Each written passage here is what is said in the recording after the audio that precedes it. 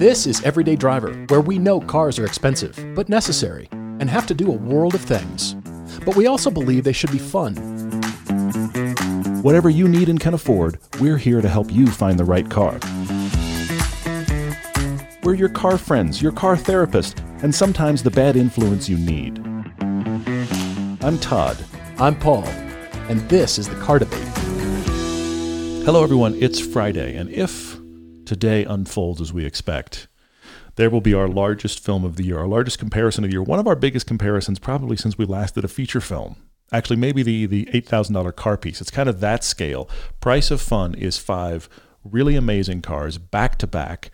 It is launching on our main YouTube channel today, Friday, and I hope you will see it maybe at work, but hopefully this weekend on find your big screen with good speakers and watch it like that this weekend, please, because that will totally change how other people find it. We really hope you enjoy, and the concept for the film really stemmed from the podcast because we talk about price level so much. Yes. And we talk about you could get this old thing, which is cool, but for the same money you could get this new thing, or vice versa. How much are BMW i8s? Yeah. It gets us thinking. And then how much do you have to pay for your fun? Is it still fun? Well, that was the $8,000 car piece on the other end of the spectrum.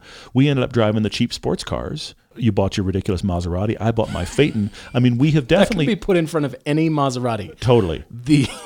It's utterly ridiculous. It's fair. But we have definitely proven that you can drive stuff that is cheap or unexpected and it be fun. Yeah. But does the reverse work? If I spent all this money, did it get that much more fun? I love this conversation. Yeah, it's so great. It's endless. So we're really hoping you enjoy. Please leave a comment. We hope it generates a lot of discussion. There's a movie out called Race for Glory about Group B racing. Did you notice this trailer been going around? I did see it, yeah. Alpha versus Launch in the 1983 World Rally Championship. That comes out January 18th, 2024. And I'm really interested, and I'm actually kind of encouraged that car movies are getting better. Ford versus Ferrari was pretty dang good. It was very good, yeah. And then I'm really intrigued by Ferrari starring Adam Driver. It looks interesting. As Enzo. I've got a good buddy, the Pontiac guy. Okay, sure, yeah.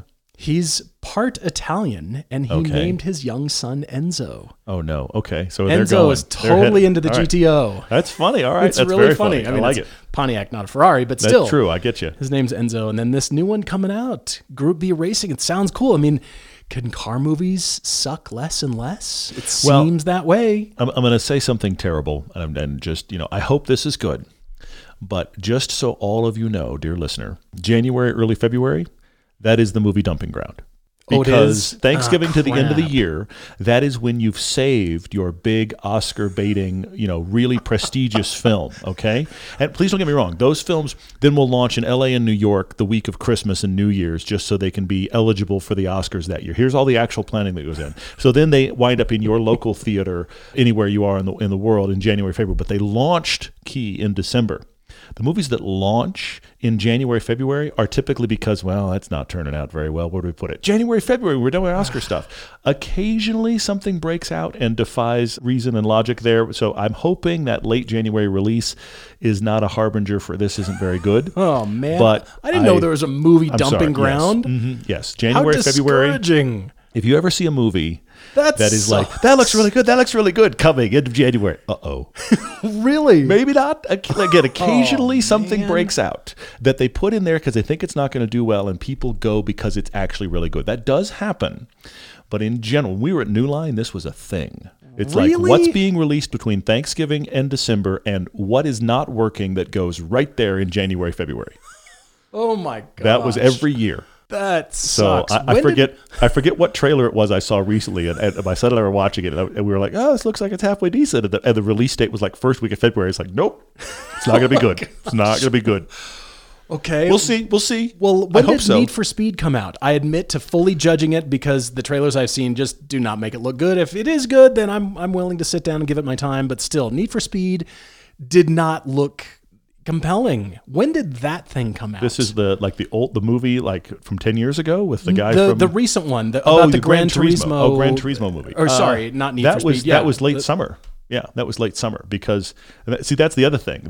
Here's the other trick is you have your summer movies after July 4th. You're getting into the movies that they know need a summer audience but are not necessarily a shoe-in.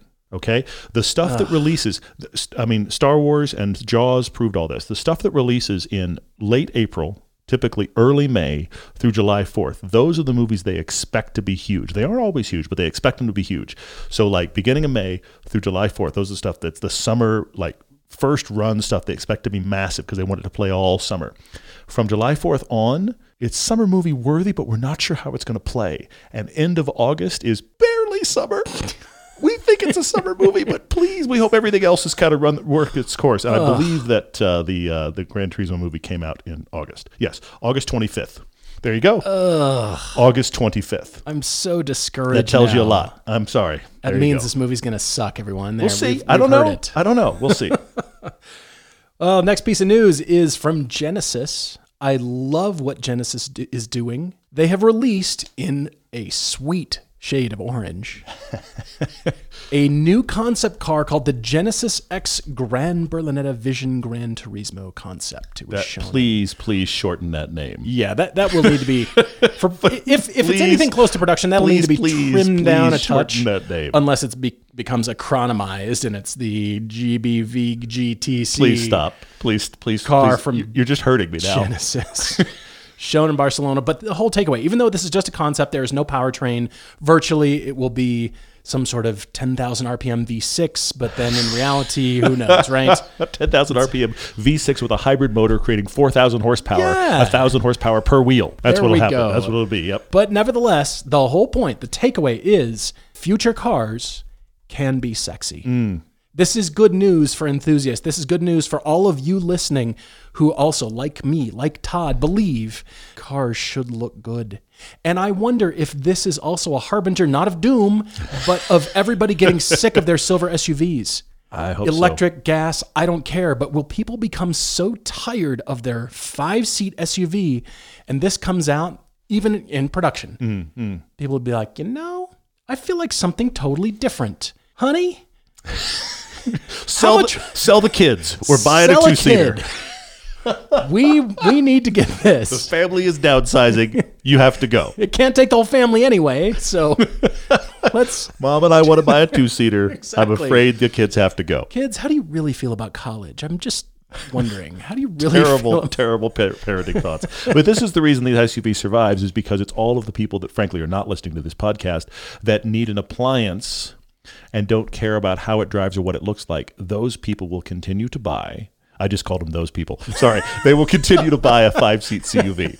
I have plenty of those people in my family, by the way, so I'm calling it right now. But anyway, yeah. Does that mean sports car ownership equates to parenting fail? My mother-in-law legitimately owns a silver 5-seat CUV. I know. And it's one of a few. Yeah, Oh, all right. Well, good news. Genesis is doing cool things. Let's encourage every other car manufacturer to design beautiful cars because those are objects of desire. We want to buy those cars. Hear that? Believe it or not, summer is just around the corner. Luckily, Armor All, America's most trusted auto appearance brand, has what your car needs to get that perfect summer shine. Plus, now through May 31st, we'll give you $5 for every $20 you spend on Armor All products. That means car wash pods, protectant, tire shine, you name it. Find out how to get your $5 rebate at armorall.com. Armor All, less work, more clean. Terms apply. Whatever car you're looking for and wherever it's listed, you'll find it with Autotempest.com. Autotempest.com brings together results from all the top used car listings anywhere online to save you time and help you find the perfect car. It even lets you compare with nationwide results from Facebook Marketplace, Craigslist, and far beyond your local area. Plus, you can now get email alerts for your search, so you're sure not to miss anything. You can even price and find new cars from nearby dealers. That's why Auto Tempest is now the official sponsor of all our test drive videos. We use it to search for new cars or used cars wherever they are. So when you're doing your drive homework, or you're chasing your next family car, or you're just browsing so you can see what's out there, go to autotempest.com/everyday so they know we sent you. Auto Tempest. All the cars, one search.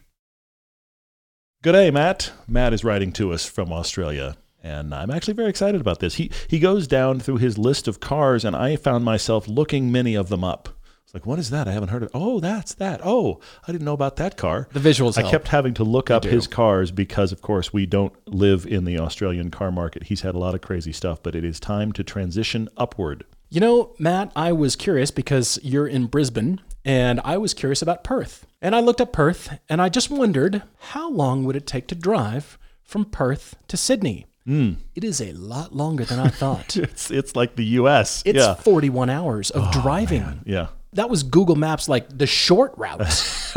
Like, are you kidding me? It'd be even longer up to Brisbane. And flying, you're flying like 5 hours across the country. Yes. Sydney to Auckland is like 3 hours. We could be in almost past Chicago. Yeah. You're driving the width of the U.S. almost to cover Australia. It's craziness. It is crazy. Well, Matt, thank you so much for writing. He's grown up in Australia with parents who are both into cars. His mom had a Honda S800. Dad had an MGTC. And things only grew from there. Matt grew up driving an old Alfa Giulietta and at one point a Mazda 626 Turbo. His own car list includes a 1974 Toyota Corona, an 88 Holden Astra, which is a rebad Nissan Pulsar, a Purvis Eureka. Purvis Eureka. I'm going to stop there real quickly. Eureka. Purvis is a family name for me, going back a couple generations. Okay, so I'm always curious when I bump into that name for one reason or another. I'm like, what? Like, why are they using my password? No, no. Purvis 23. Password 123. But I was sitting there going, there is a car called the Purvis. Because that's not exactly a sexy name, so I had to look it up. This is essentially a 1970s, think of it as a Ford GT40 knockoff-looking shape that fit over a Volkswagen. Awesome. It's actually kind of cool looking. It's got the little pop-top cabin. Okay. The whole cabin lifts off like a jet fighter cockpit. Sometimes they look okay, the whole car. Sometimes they really, really don't. They look like something got built and melted. But anyway, yeah. Moving on to the Nissan Pintara, the TRX, early 90s model. And his current wheels include a 2014 Renault Megane, the RS265, that we really like. Yeah, it's a very cool car. He calls it the Meg. The Meg has been wonderful for about 7 years, but it's time to move on from the hot hatch and on to something potentially more insane. So that was one of those sentences that caught me off guard when I was reading this email. What? Move on from the hot hatch. And the way I'm thinking that sentence ends is not with something more insane. Yes. I love that. That's great. The one thing Matt hasn't owned is a GT car, and over the last year, the idea of having a big lazy tourer with a V8 under his right foot has gone from the thought of, wouldn't that be nice, to, I need one. You are a car person at your core, man. I love it. That's great. He says his commute from the western suburbs of BrisVegas. I've never seen that word before in my life. BrisVegas. Okay. All right. Anyway. Into the CBD is a round trip of about 28 miles, 45 kilometers.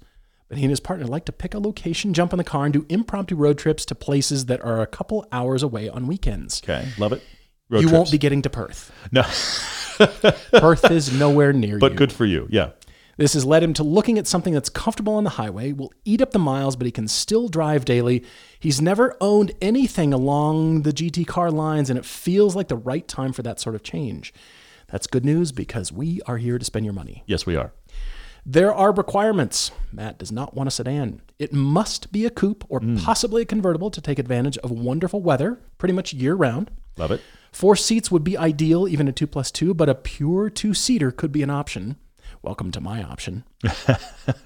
No Turbo 4s. He's been there, done that. At the least, he needs a V6, and a V8 is preferred, even with crazy petrol prices.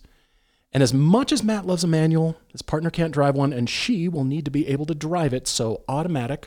Or how about a DCT, Matt? Just put that out there. Get you thinking. And the budget he's looking at is hard, bouncing off the limiter for $90,000.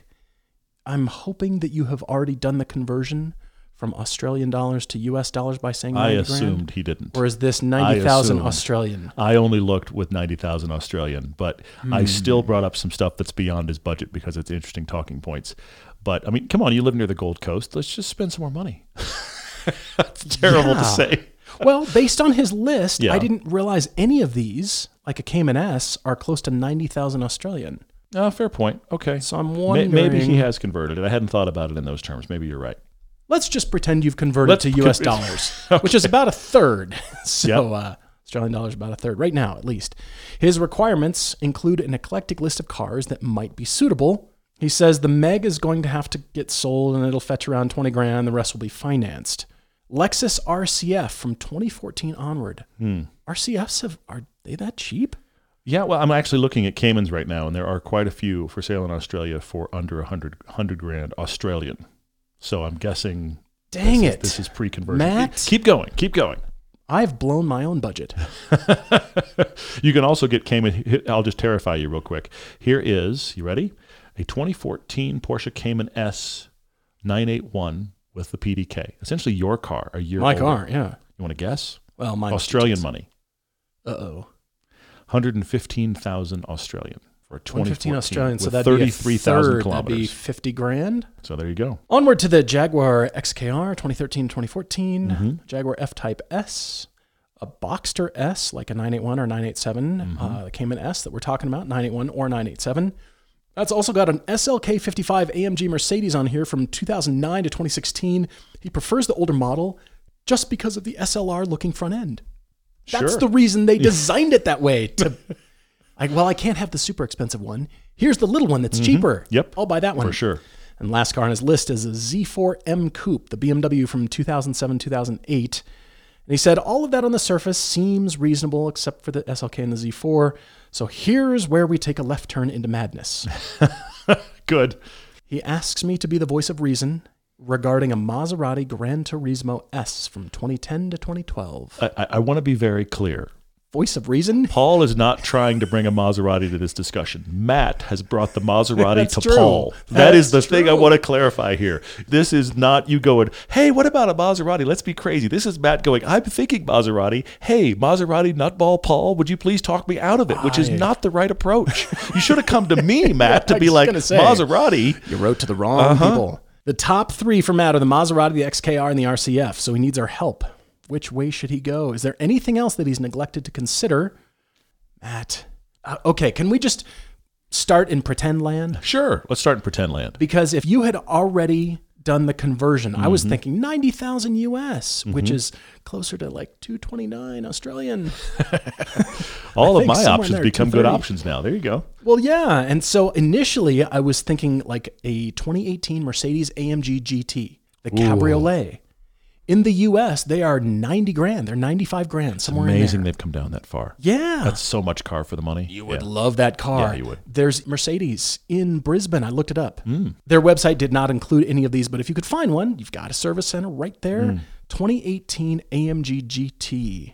But then I thought, all right, if we're already spending 90 grand... If we're going to be spending too much, let's just keep going up. I like US dollars. There you go. Yeah, I see where you went. Yeah. The car you have described, Matt, is a C8 Corvette Stingray. You would freaking love that car. It eats the miles. Your significant other could drive it.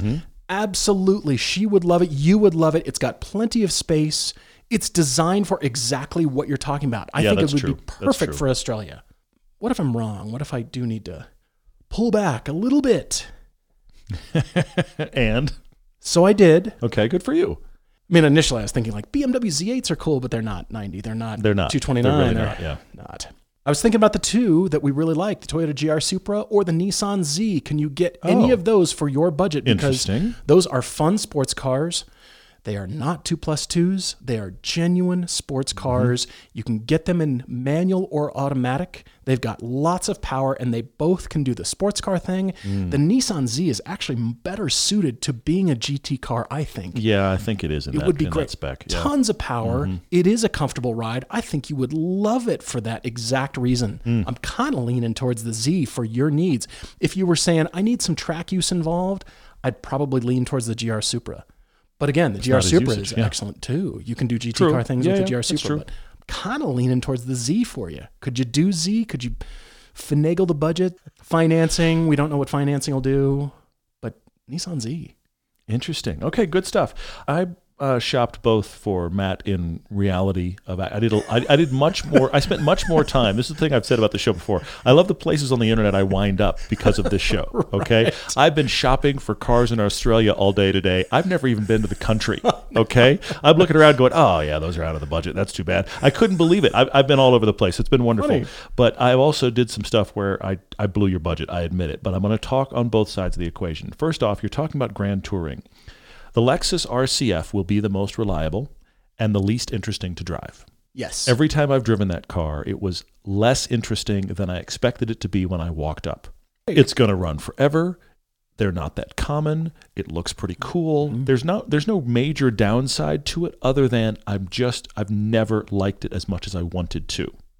Which led me, I'm going to come back to earth here, but led me to go, the answer is LC500, the Lexus LC500. Except those aren't 90. In Australian dollars, those start at $140,000 and go up. Oh, goody. You can easily spend $200, but they start at $140 and go up. That is, actually, Matt, that is your car. The Lexus LC500 is your car, which also made me think of, while I was there thinking about stuff like that, I thought about, wanted a V8, wants a Grand Tour. When I think Grand Touring V8, I go to one car that I part of me has always wanted one in my garage. The Aston Martin V8 Vantage. Those are $250 and up. Those are $250 and up in Australia. Those are I was right hanging out at $229 Australia. Those are right out. So that's not going to happen either. When you said Grand Touring and you listed a lot of things that then weren't 2+2s, that were only two-seaters, I do have to say this. As much as I like the Boxster and the Cayman, the answer for you, Matt, in the Porsche lineup is the 911. It is. It's better than the GT car thing. Yeah. There are 996s, which is the late 90s, early 2000s generation, and 997s, which is mid 2000s to right about 2012. Both of those generations are available for your actual $90,000 Australian budget, including, I'm looking right now at a 2005 75-kilometer Porsche 911 Carrera S Auto. 92,000 Australian. It is silver, sadly, but it is the cabriolet, and it is in gorgeous shape. That's just one example, okay? So I think the 911 is your Porsche choice. I did have a wild card Porsche of a Panamera, which are also in your budget. If you're Grand Touring and chewing up miles, that is a wild card because it's not a two-door. I know it's not. How old do you have to go to get one for his budget? You have to go a little bit back, but they're not terrible. There's some good-looking Panameras there, okay? Panamera is an option, but I really think 911 is your play in the Porsche lineup. I like that one a lot.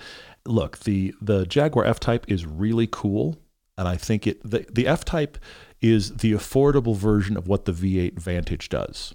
It's almost a V8 Vantage in look and feel, but you got it for a lot less. I actually think of your Jaguar choices, the F-Type is your choice.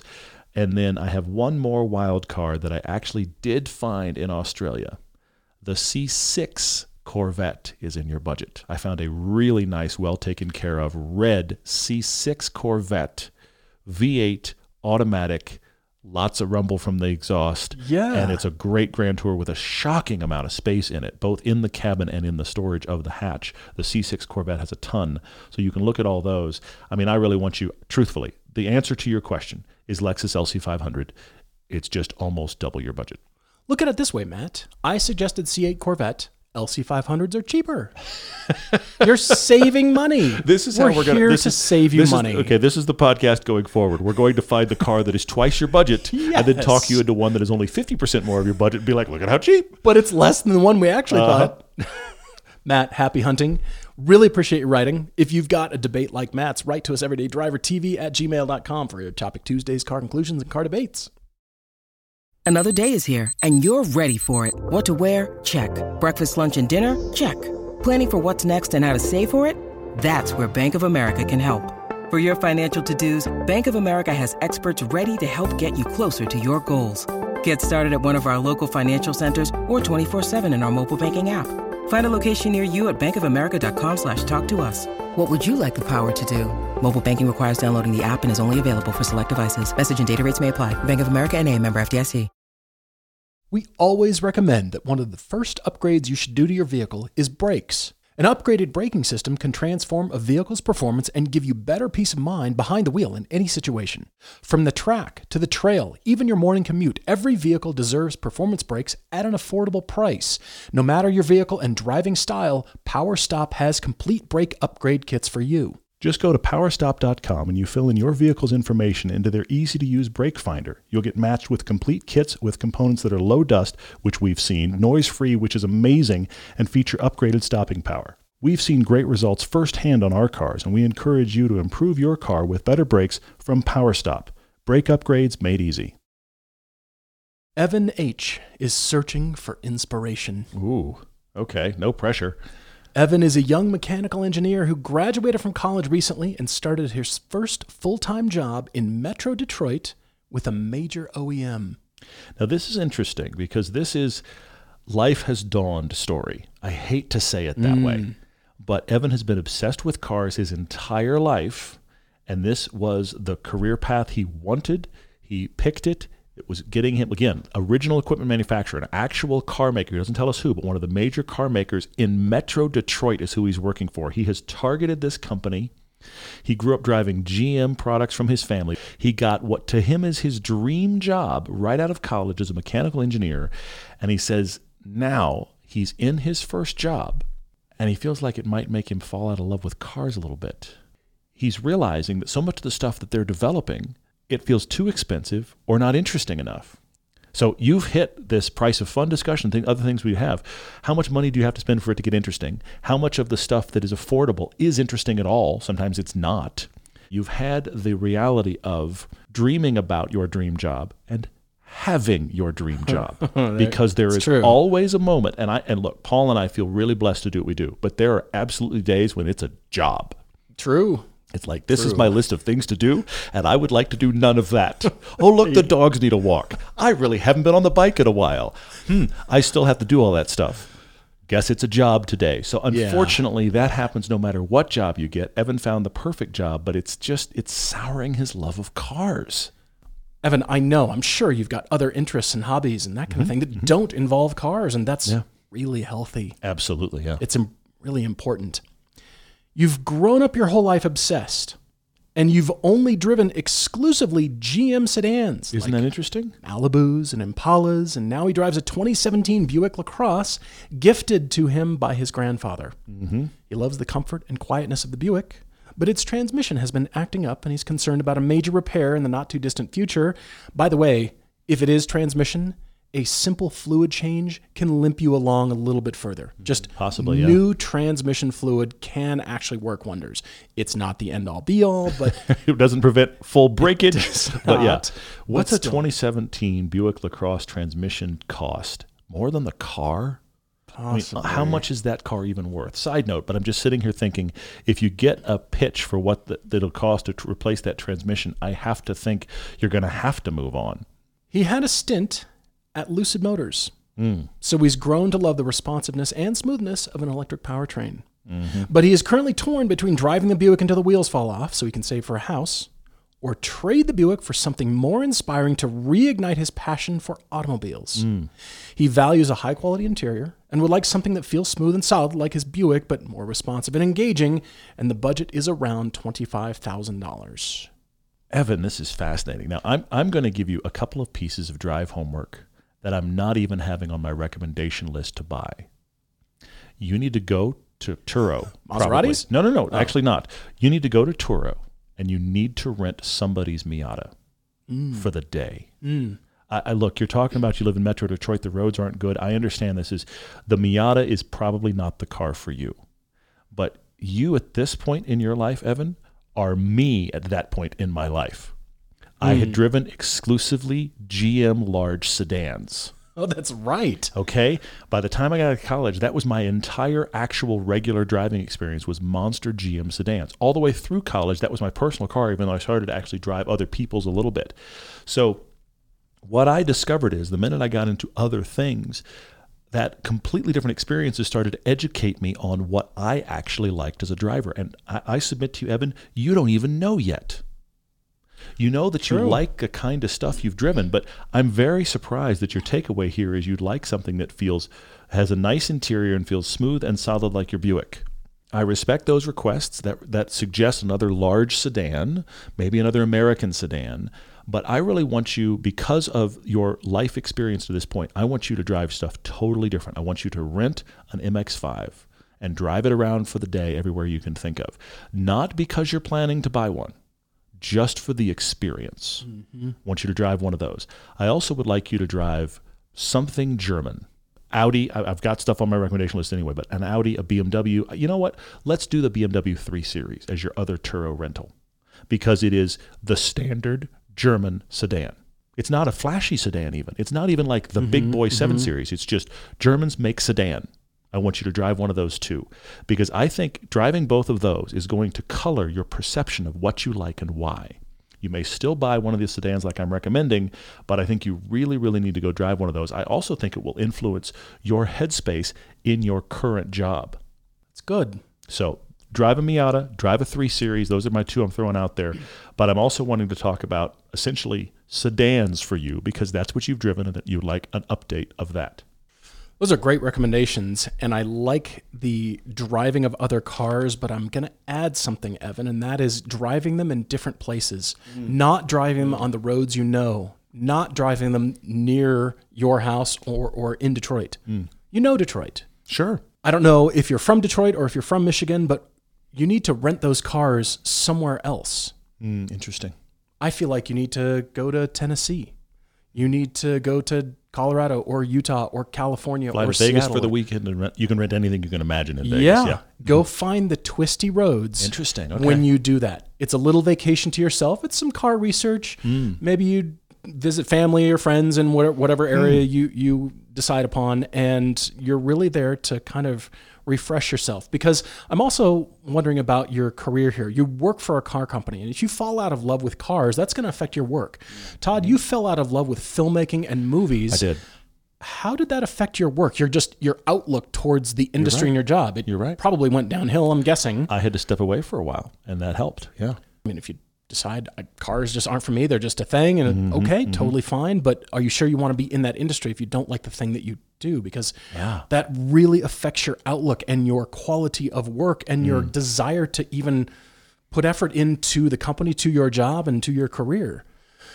I really discovered I like furniture. I had no idea that I'd like it as much as I did, because weirdly, it wasn't cars. It was a bit of a break from cars for me, but I really loved materials. But it did tie to cars because of interior materials. And I really enjoyed learning about production processes and materials, and the world is endless for furniture design. It is truly whatever shape you can think of can pretty much be designed for a piece of furniture, or furniture that is sculpture, or furniture that's art. And that really helped me kind of revitalize my design thinking. And then I worked for a tech company, and you know what? I wasn't designing on a consistent basis, but it was a lot of products. Cars are just big, expensive products after all. Yeah. And I really enjoyed the tech side of thing, and learning software and learning the creative process and the use of it, and learning sales and learning management and a lot of other things. You can find that at the big car company that you work for. You said Southeast Michigan, where the roads are bad, which is where Ford is, but you said Metro Detroit, which is where Warren is, which is where GM is. We're not sure. It's one of those he two, hasn't told us. I think. But where you are, wherever you are in the current company, though, everything, again, I think this is a fascinating sentence. Everything your company is developing feels either too expensive or uninteresting. I want to touch on one other thing real quick, Evan, and that is, and I'm giving you permission in what I'm about to say.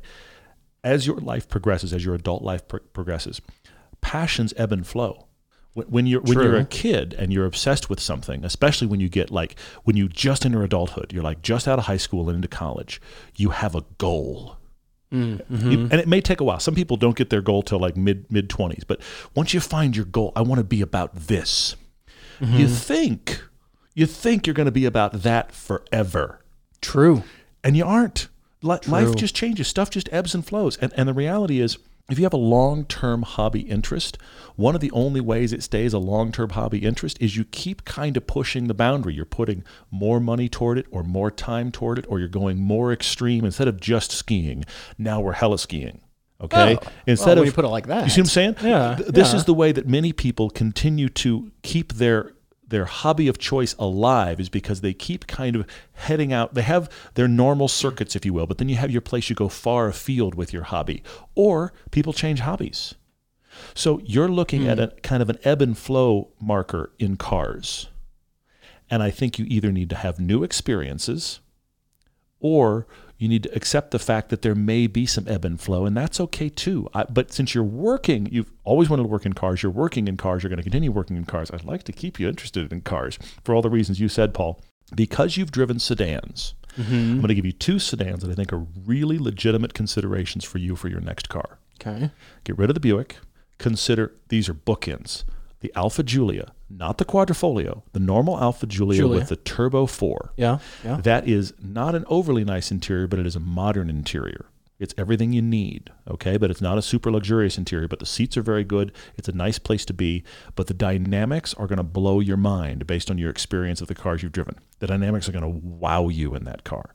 And it's designed to be sensual and dynamic, which is not what GM sedans traditionally are. They're neither. They're very good, but they're not designed to be sensual or dynamic. So your Alfa Giulios on one end. Now, if you want to do the Buick idea the other way, Lexus LS. What's the most Lexus LS, the most recent Lexus LS you can buy for your money? Because that is Japan that does the definitive version of the kind of sedans you've driven. These are the two cars I want you to seriously consider. I have wild cards for you, but one of those two is along the lines of exactly what you've asked for, but also branching you out into, I haven't had this experience really. Those are good. In regards to a house, Evan, when I was early in my career, my education career was in Los Angeles, and I could never afford property in LA, and so I never thought about saving for a house. It never really occurred to me. I couldn't afford a house until I left LA. That is very true. So if you're in California and you own property, I mean, that's amazing, but you have to know where I'm coming from. Sure. When I say save for a house, but you don't need to buy a house now in your career. I agree. He doesn't need to. He because can. Then that's where you live, and you're going to work for that company forever, and that's it. And I have the house, and the value of the house goes up, and I can't leave, and where else do I go? But right now, you are kind of flexible. So yes, save for a house, but that doesn't mean you need to go buy a house immediately once you're saving. That doesn't mean you need to stay at the current company, because what if, as an engineer, you left the car industry? Ooh, what if you were an engineer doing something else in some other industry, and using your skills and your talent, and your education to be able to do that, but that brought the car love back because you're not in the car industry. I'm asking if that might be a consideration. Where you're at now is great experience, and it will translate, and it will be great for you however long you stay there. But what if you went to a job somewhere else in the country, somewhere else on the planet, and you got other engineering experience that was non-automotive, and then the car love comes back? What if that happened? But regarding sedans, I also think the other part of that equation is you don't have to buy the products of the car company you work for. Agreed. That is becoming more and more accepted than it was in, say, the 1970s. If you didn't toe the line, if you didn't buy that car from the company you work for, well, you're lucky if it wasn't upside down on fire at the end of the day. Pull into the GM parking lot in a Ford or vice versa. Yeah. Be careful. Yeah. Now that's completely different because you can be very passionate about designing and engineering the thing that you are for the market. That is the mark of a good designer or an engineer. To design a product that is not for you. You are not the design brief. In school, you are the final consumer of the project that you worked on. When you're working for somebody else, you're doing the job for them. You're being paid for your expertise to produce the photography or the design or the engineering thing for the market brief, for what that is required for. That doesn't mean you're part of the market. You may never buy that product. I take that point. Fine, but if you did an excellent job and it met the design brief and it sold well, excellent. That means you're an excellent designer, you're an excellent engineer, you're an excellent artist. I'm giving you permission to not buy from whatever car company you work for the product because it's accepted to roll up in that, even though there's still parking lots you might have to park further away, but still. Figure out which parking lot it's allowed, but it does happen, yes. I want to recommend a GT86 to you. Oh, okay. I know the weather's bad. I know the roads are bad, but that car could still work. But the car that I think you should consider for $25,000 is the 11th generation Honda Civic Si. I think you need a manual in your life. That's really good. You need some Honda Sport in your life. That's good. It's still a sedan and it's still inexpensive enough. Insurance is a consideration here. Sure, for sure. But I think it'd be a great road trip car. I think it would work well around Detroit. Yes, the roads are bad. I had a Honda Accord when I interned at Ford in Dearborn. It really beat the heck out of that Accord, but the Accord was fine. And I'm coming back to that. I'm coming back to a Civic Si. They're 25 to 30, somewhere in there, maybe slightly used. It's going to feel like a roller skate compared to the stuff you've driven. Yes. That's my recommendation for you. But first, before any of that happens, I love Todd's advice to go drive some other things and drive them in some warm weather. And don't even drive them because you expect to buy them. Drive them because you've never driven anything like that before, ever. In fact, I'm going to throw another one on the list. You need to rent a Corvette. Yes, that's good. You have GM history. You've never driven a Corvette. That's true. Come on now. That's true. There's many people who work at car companies and haven't even driven the flagship or halo car that they build. And I'm freaking out over here. I'm like, how can you, that's how you and I think. How come all that particular car company has not offered the ability for all of its employees to drive the thing they work so hard on, whether it's marketing, whether it's the business planning, whether you're a designer or engineer, or you help build it. Why can't you drive that thing too? I mean, I could never afford the furniture I was designing. I mean, I was designing conference tables that cost $30,000 for financial service firms and law firms. Yeah. Not that I really want one of those in my house or ever want to own one, but I needed to go sit at and feel the furniture and look at it and inspect it and turn it upside down and look at the furniture. I needed to go to furniture shows. I needed to go to showrooms. I needed to go to high-end furniture stores to look at this stuff and understand how it's built. And in the case of cars, you need the opportunity to drive the cars for whatever car company you work for. There's many employees that and they're not even interested. Yeah, no, I've never driven it. No, I don't really care. What? You're right. Why do you work here? Anytime you and I hear that, it actually hurts our brains, but it does happen. Evan, wishing you all the best. Let us know what you find. Yeah. And we hope you come up with something that is refreshing. Life is starting, Evan. So give yourself some leeway for sure. Mm-hmm. Lots of great questions. Thank you guys, as always, for sending those in. Again, we ask for questions on social media on Mondays and Thursdays, typically for podcasts on Tuesdays and Fridays. Sometimes there's variation, but look out for those. We're posting pictures all week that lead to Price of Fun, so you will be seeing more pictures even dropping today. Kind of all the group shots are dropping today because the video is dropping today. We hope you've seen it or will see it. We had so much fun. I've been watching it as the weather literally been snowing sideways today. While I have been looking at this gorgeous summer driving footage and going, that's a pretty good day. I'm going to start with a question from Facebook. Martin is writing in and going, I'm thinking I'm ready to sell my BMW M2 and move on to my next car. His question is, how do you know it's time to move on? Is it just as simple as thinking about it? We've got an M2 for sale over here. Come on down. We got an M2 for sale. Who wants to buy an M2? That's how you know, Martin. We're now selling your M2 for you. No, seriously. You don't have to dislike your current car to get rid of it. That's not a requirement. 100%. I grew up we drove the car until it literally could not be resuscitated, which was so far past hate, I can't even describe it to you. You used to like it. Now you hate it. Now you really hate it. Now it just won't die. This was how long we kept cars when I grew up. You've enjoyed your M2 is what I'm hearing from you. You're not going, I hate this car. You're just going, should I get rid of it? If you're ready for a new experience, and more importantly, you are able to get a new experience, why not is my question. Agreed. If there's nothing wrong with it, why not move on? On Instagram, AlexHC09 says, you have both been put in charge of Jaguar. Ooh. Other than finally building the CX-75 and getting Taylor Swift to be seen driving the I-Pace. That would solve it, wouldn't it? What would you do to bring Jag back? I mean, if I'm already saying Taylor Swift, I might as well say the Kardashians, and now we all hate me, and I'm sorry. If we're going to go there. But now we're selling Jags. That's the thing. Jags are selling. Uh-huh. Well, first of all, they really screwed up with the naming convention. I for an electric anything, because they thought about like the iPhone and the i whatever. That was wrong. That was way off base. Yeah. No, we'd change that immediately. But you've got to think about Jaguar in the minds of enthusiasts.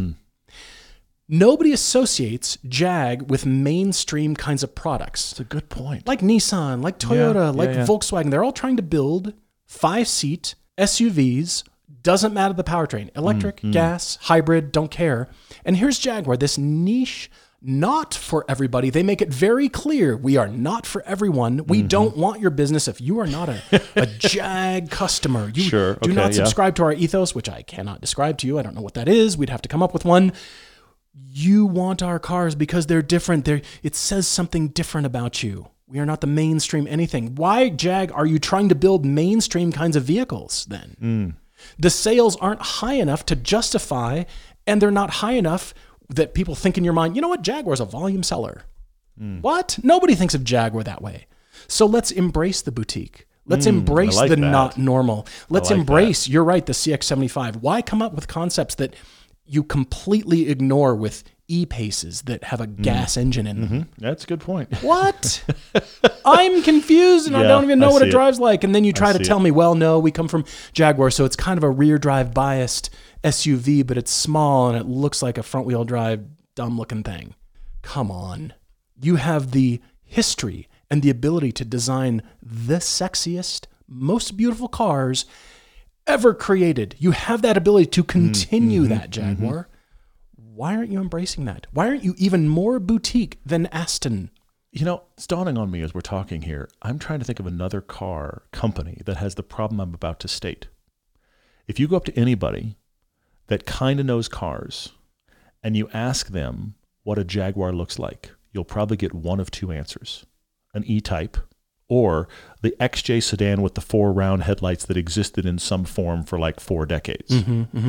Is there any other car company that if you ask them what their car looks like, you're referencing a car from 40 or 50 years ago?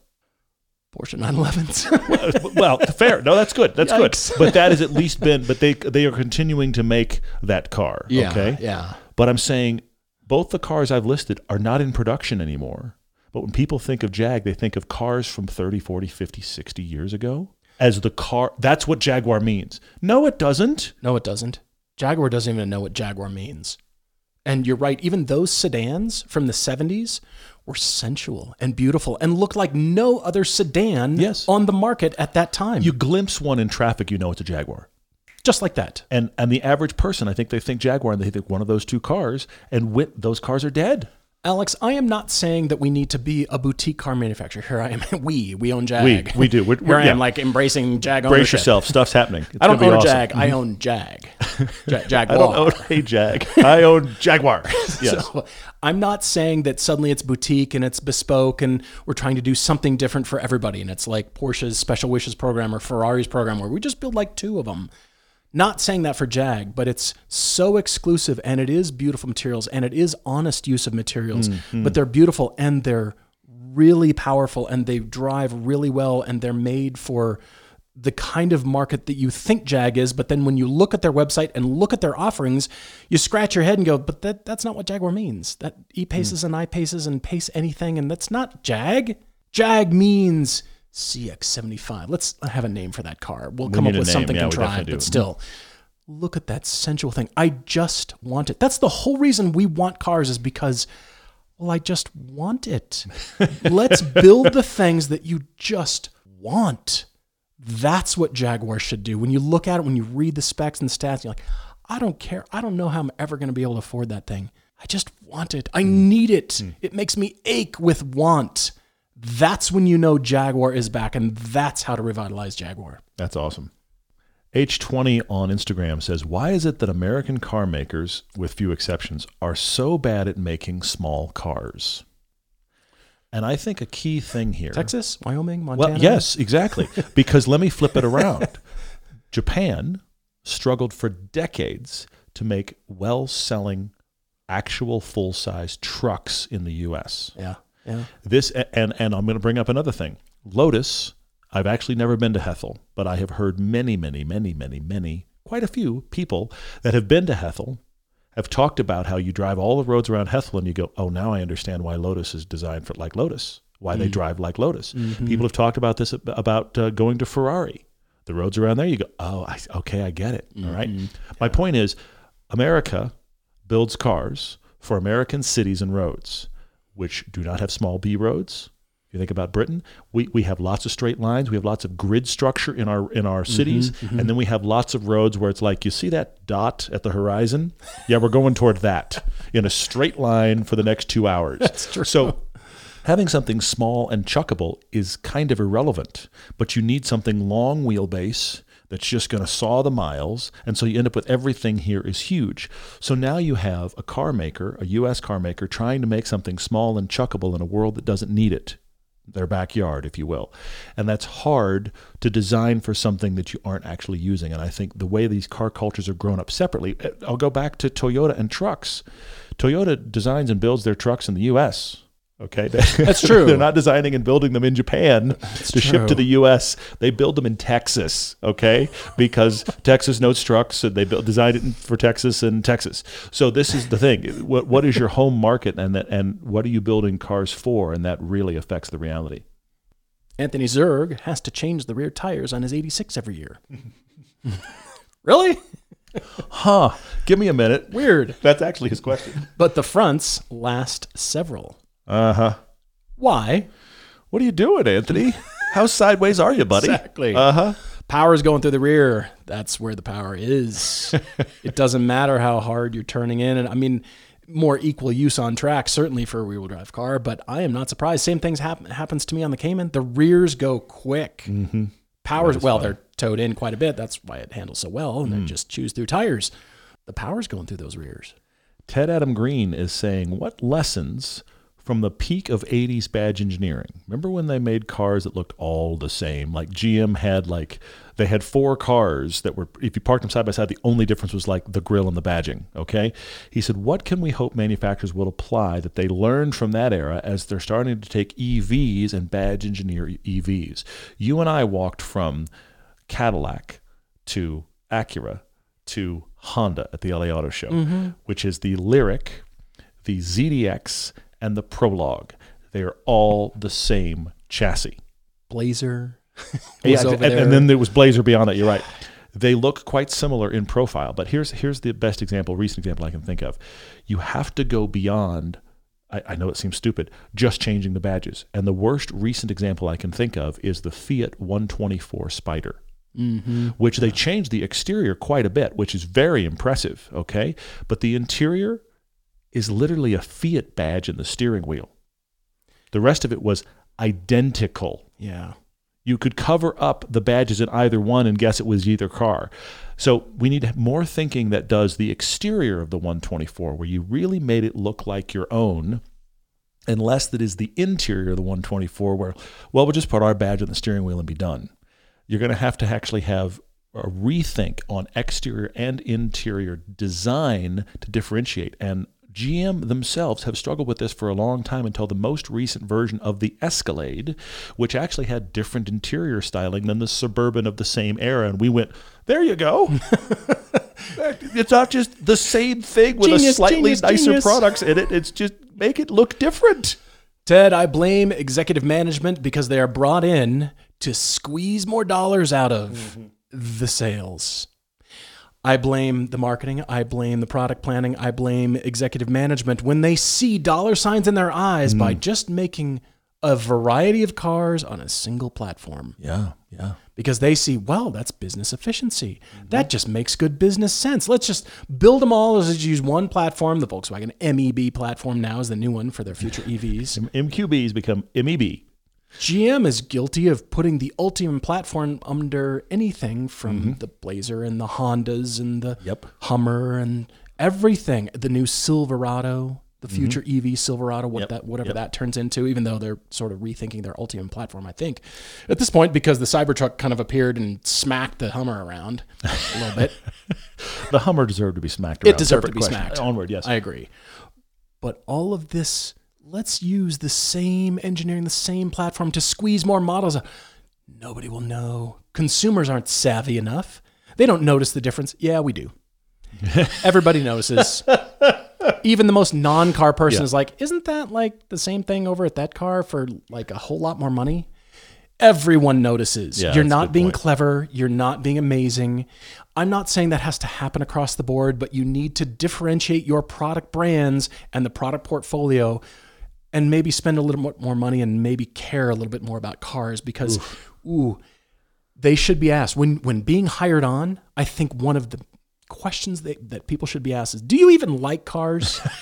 Like, I know you want a job and I know you think you want to work here, but do you like cars? Because the people who are going to buy these things really like cars. They will notice if you just try to turn it into another toaster, another toilet, another thing that is just like every other product on the market. And that's my fear for EVs. But I think the general public is waking up, and I think manufacturers are starting to go, we might need to do something different to get the sales back up. I think it's being noticed. Aaron B. is asking what cars, Porsche or otherwise, would really benefit from the T treatment. Oh. Corvettes. Yeah. The C8 Corvette needs a T. It desperately needs to be stripped out, lightweighted, and called the T. The Corvette T. Stingray T. Stingray, but the T's extra big. Yeah. It's the word Stingray, but the T's extra big. That's terrible. Something like that. There's pretty much every manufacturer that builds sports cars needs a T version of that car. That just means lightweight. Yeah. Well, only in the case of Porsche does it mean lightweight. even though the T from Porsche is actually supposed to mean touring, but Porsche is the king. Once you start putting turbo on the back of electric cars, really you could just use your badges to be whatever you'd like them to be. That's really what's happened over at Porsche. So now T for touring means lightweight. Instead of that Audi phase, T meant supercharged. Yes, to supercharge. Supercharged. Jared Rose 1. Gosh, it's ridiculous. Jared Rose 1 has written in with actually a great question, Jared, and that is, if you've got $300 to $500 to spend on a weekend car experience, what do we think is the better way to spend it? A day or two on track. He hasn't done a track day before with some instruction, or a weekend trip with a friend on great driving roads with typical road trip antics. Now, Jared, I'm going to cop out initially by saying both. You need to do both because they are different. However, my question for you is, what do you, I'm assuming this is like, I can do one or the other this year. So my question is, what do you want to get out of the experience? And my point is this: if you go take a road trip with a friend, there will be laughter. There will be some funny meals. You'll probably eat too much. You'll see some really cool roads. You'll trade off cars. You'll have memories. Mm-hmm. But I don't think you'll come back for that and be like, I'm a different driver. You will have had some cool experience. I drove and it was a lot of fun. If you go to the track day, especially if you have an instructor, you're going to have your perception of driving changed. So while you'll leave the weekend road trip with your buddy with some cool memories, it's not necessarily going to affect your driving going forward, except you're going to be excited about your next road trip, which we always are. But if you go take a track day, it's going to alter, I promise you, all of your driving going forward. You're going to look at driving and others driving and this on-ramp differently. So what are you hoping to get out of the equation to figure out what to put in? Fantastic advice. Thank you for all your emails. We really appreciate it. everydayDriverTV@gmail.com. When you think of something funny, you got a Topic Tuesday, you got a debate, drop us a line. We're always looking forward to next time. Cheers, everyone.